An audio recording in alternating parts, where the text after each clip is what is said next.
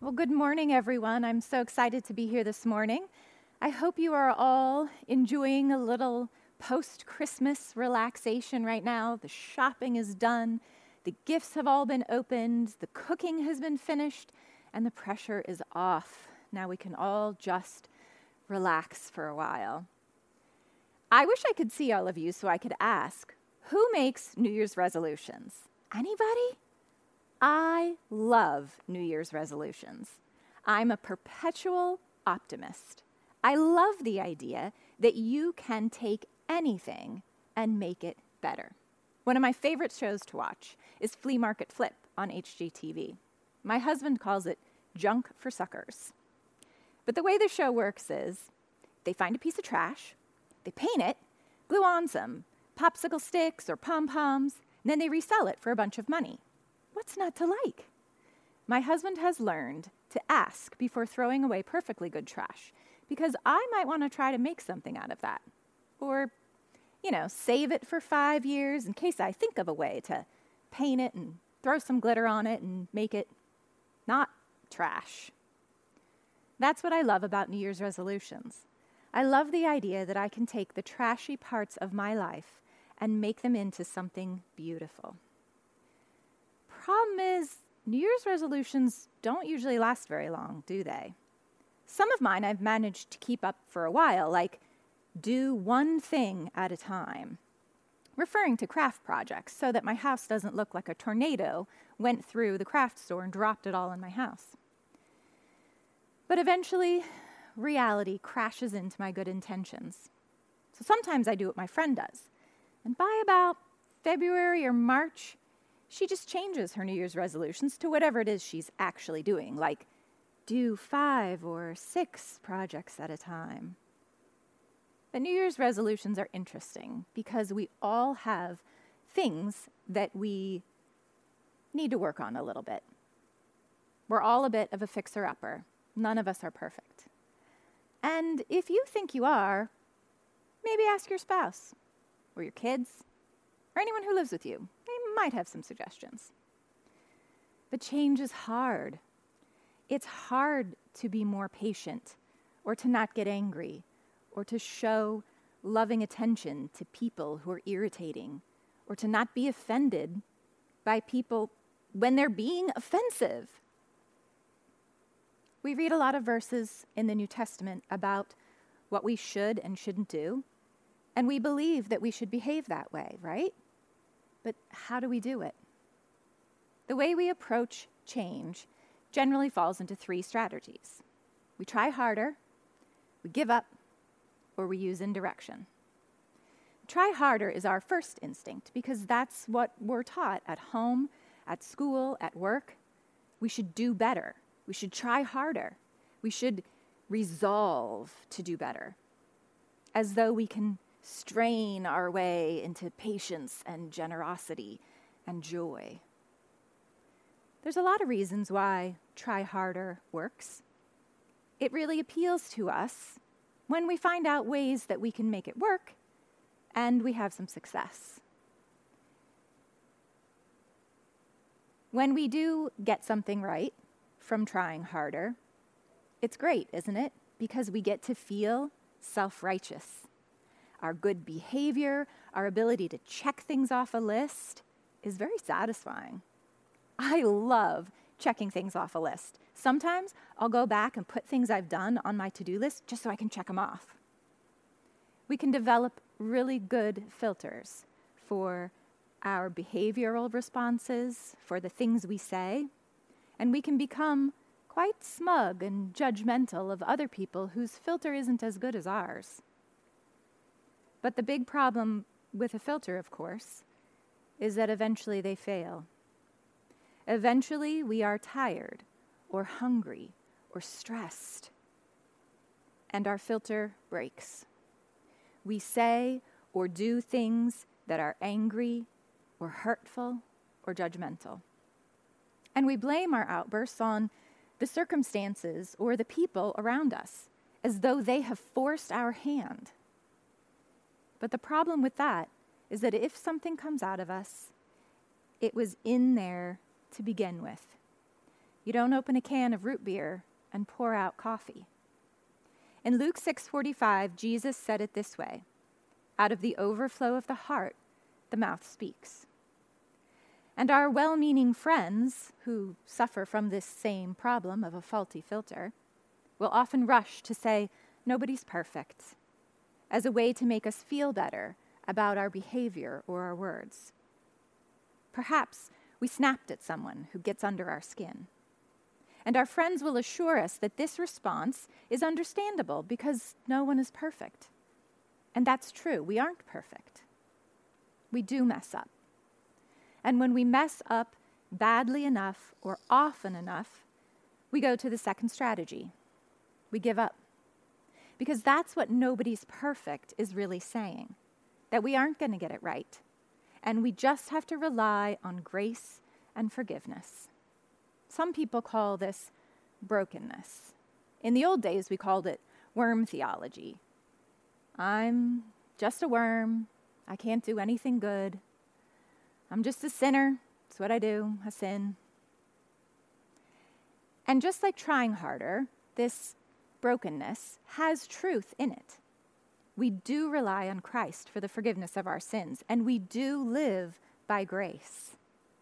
The state of brokenness, or recognizing our tendency to sin, our need for God, is an important step in coming to Christ, in putting our trust in Him. But we're not meant to stay there. We shouldn't live there. Because the problem with brokenness is that we're resigned to where we are. We don't ever get better. We don't really change much at all. Why are we told we should do all these glorious things like serving others with joy and forgiving anyone who offends us if we can't really do it? Why does 2 Corinthians 3:18 say, "The Lord makes us more and more like Him as we are changed into His glorious image," if that's not really possible? Sometimes we combine this sort of spiritual giving up, this resignation, with the idea that God might hit us with a stick and just make us loving or joyful or patient, and we won't have to do anything.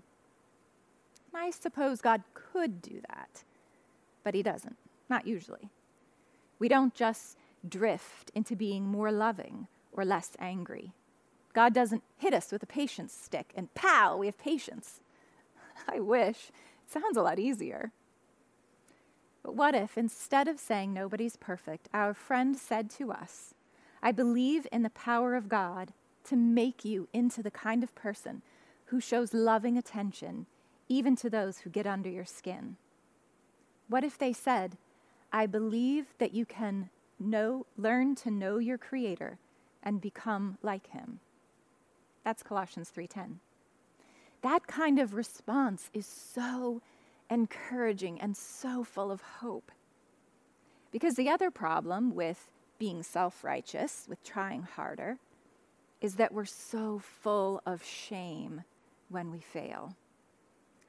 And then our reaction is to cover it up instead of acknowledging it. It becomes so important to look good instead of being real about our struggles when it's all based on our effort. That's another little truth from the try harder strategy. There is effort involved in growth. We do have to participate, but it isn't earning, because that's what trying harder is about, earning, as though God will love us more or be more with us if we behave better. Scripture tells us that's not how it works. God showed His great love for us by sending Christ to die for us while we were still sinners. While we were yet His enemies, Christ died for us. Romans 5. And having placed our trust in Jesus for our salvation, we also trust Jesus for how we live now. The Bible uses two phrases to describe how we live now. We are in Christ, and Christ is in us. It's like a Matryoshka doll. You guys have seen these, right? You know how they work? I love these Russian nesting dolls. You open it up, there's another one inside. And normally you open her up and there's another one until you have a whole line of them. Today we're just going to use 2. Whether you look at it as I'm in Christ or Christ is in me, no matter where I go or what I do, Christ is there with me the whole time. I don't just pop out and go my way and come jump back in. I don't take him out and set him aside while I'm over here doing whatever and then coming back. Even if we're doing something we know we shouldn't be doing, even if we're sinning, Christ is there with us. He doesn't climb out and go sit in the corner and wait for us to come to our senses and apologize before he takes us back. No, whatever I do with this doll, the other doll is with it. If I pitch it into a fire, they both burn. So just like we don't earn our salvation, Scripture says many times it is a free gift of God. We also don't earn God's love. We don't behave our way into his good graces. We don't give up and live in defeat either. So that leads us to our third approach, indirection. It's kind of a funny idea, indirection, but it makes perfect sense once we think about what it means. If I decided one day that it would be a really great idea for me to play Beethoven's Fifth, or maybe to speak Spanish, I wouldn't be able to do either of those things just by trying hard. I can't sit down at a piano and try really hard and suddenly play beautiful music. I can't speak a new language by wondering when it will suddenly spring to life on my tongue. We learn how to speak Spanish or how to play Beethoven's Fifth by indirection. That is, we learn to do something we can't do by doing what we can. We learn to play scales. We learn how to read music. And we become the type of person who can play a beautiful piece of music. We learn vocabulary and pronunciation and sentence structure, and we become the type of person who can speak Spanish. It's training instead of trying. That's what training is. It's doing something you can do so that you can do something you otherwise wouldn't be able to do. That's indirection. We can train smarter instead of trying harder. So how do we train? We live in Christ. The New Testament tells us over and over again we need to live in Christ. Here's some verses. 2 Corinthians 5:15 and 17 says, "Anyone who belongs to Christ has become a new person. The old is gone, the new has come. Everyone who receives his new life will no longer live for themselves, but will live in Christ." Ephesians 4:22 through 24 says, "Throw off your former way of life. Let the Spirit renew your thoughts and attitudes. Put on your new nature, created to be like God, truly righteous and holy." And Romans 12:2, "Don't copy the behavior and customs of the world, but let God transform you into a new person by changing the way you think." And John 15:4, Jesus says, "Abide in me, and I abide in you." And abide just means live. Sometimes we translate it as remain or dwell. But Jesus is saying, live in me as I live in you.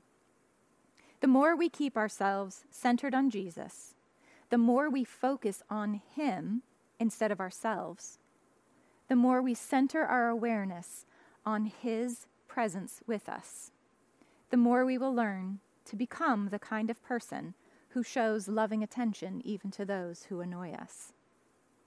If we have put our trust in Jesus, we are already in Christ, and Christ is in us. We can put our effort toward that relationship. Instead of putting our efforts toward a checklist of do's and don'ts to be righteous, we can focus on Christ's righteous presence with us, and that will change us. When we are keeping our view on God, anyone else who comes into our view, we will see differently. When we do our normal, daily life things with an awareness that Christ is doing them with us, we begin to shift the way we do them. Jesus is with us anyhow, whether we pay attention to him or not. Whether we talk to him or not, he is there. while we're driving to work or paying the bills or fixing dinner or whatever we're doing, we can learn to pay attention to his presence with us. We can renew our minds and change the way we think so that we are conscious of doing life with Christ all the time. And it does take effort, especially at first.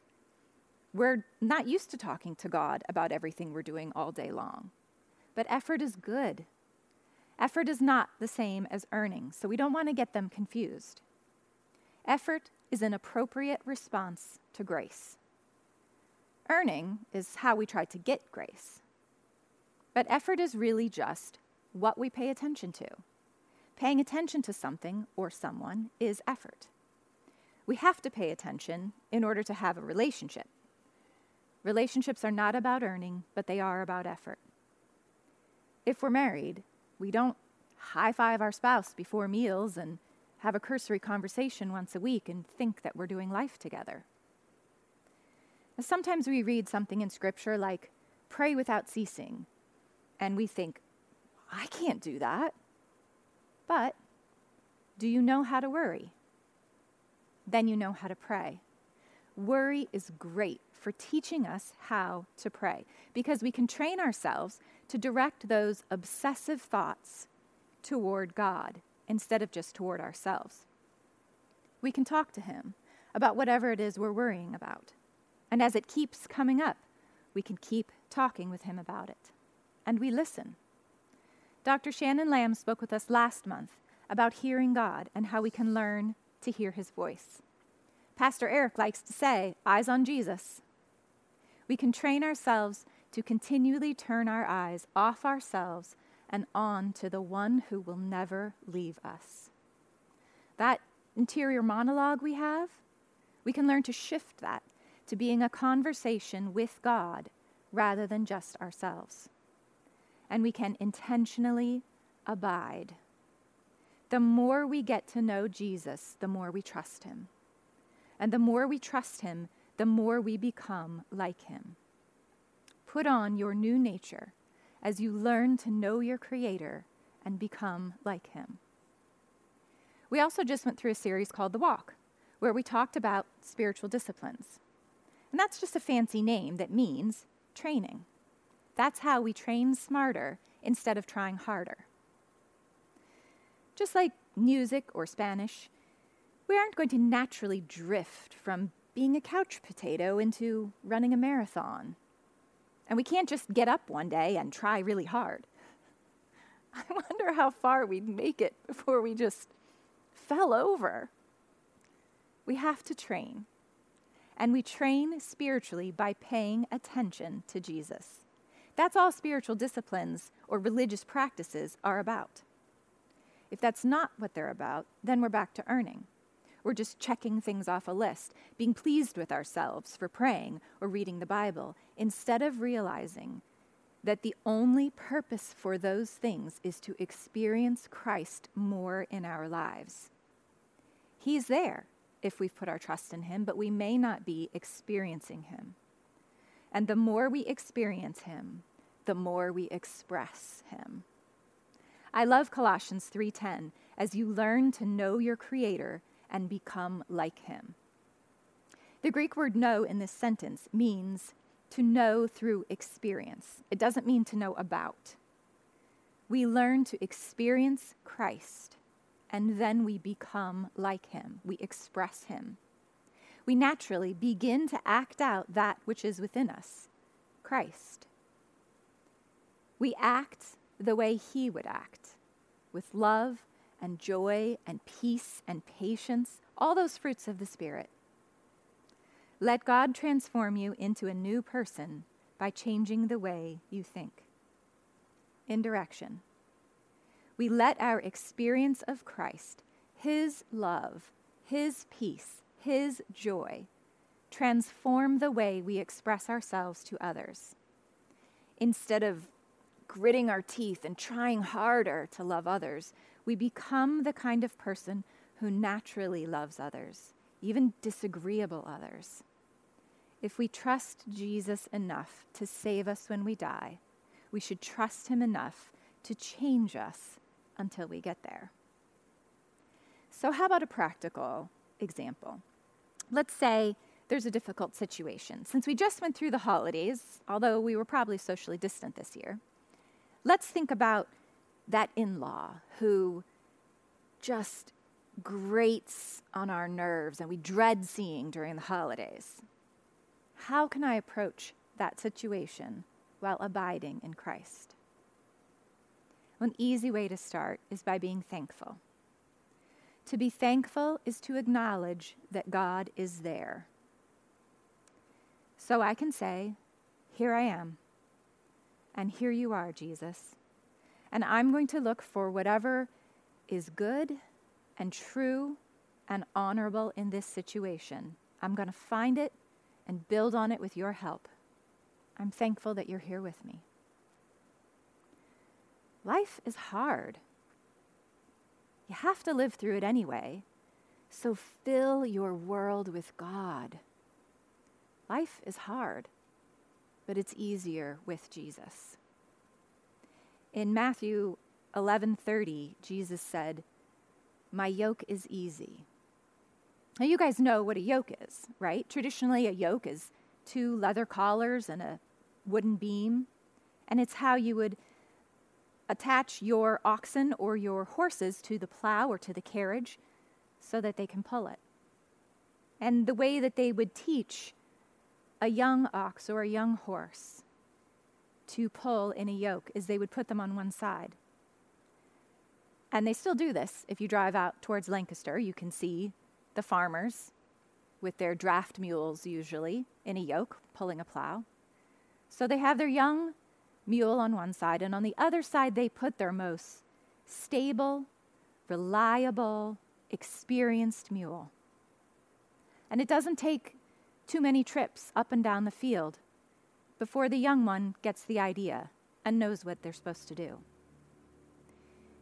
Jesus says to us, get in here. Get in here with me.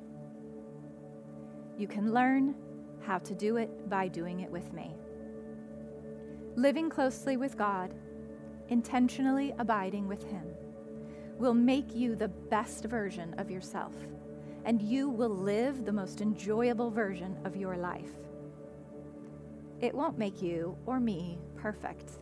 We'll always need God, but it will transform us a whole lot better than New Year's resolutions.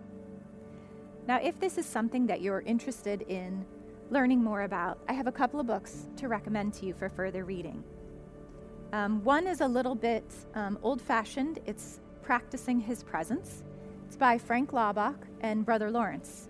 Brother Lawrence was a monk who lived in the 1600s, and Frank Laubach was a missionary in the 1930s, and this is just a little collection of some of their letters, primarily, for how they learned to become aware of God all the time in their lives. And the other book that I would recommend is called Hidden in Christ.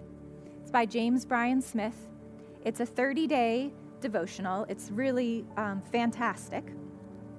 And it's all about how you can learn to make a habit in your regular daily life for abiding intentionally with Christ.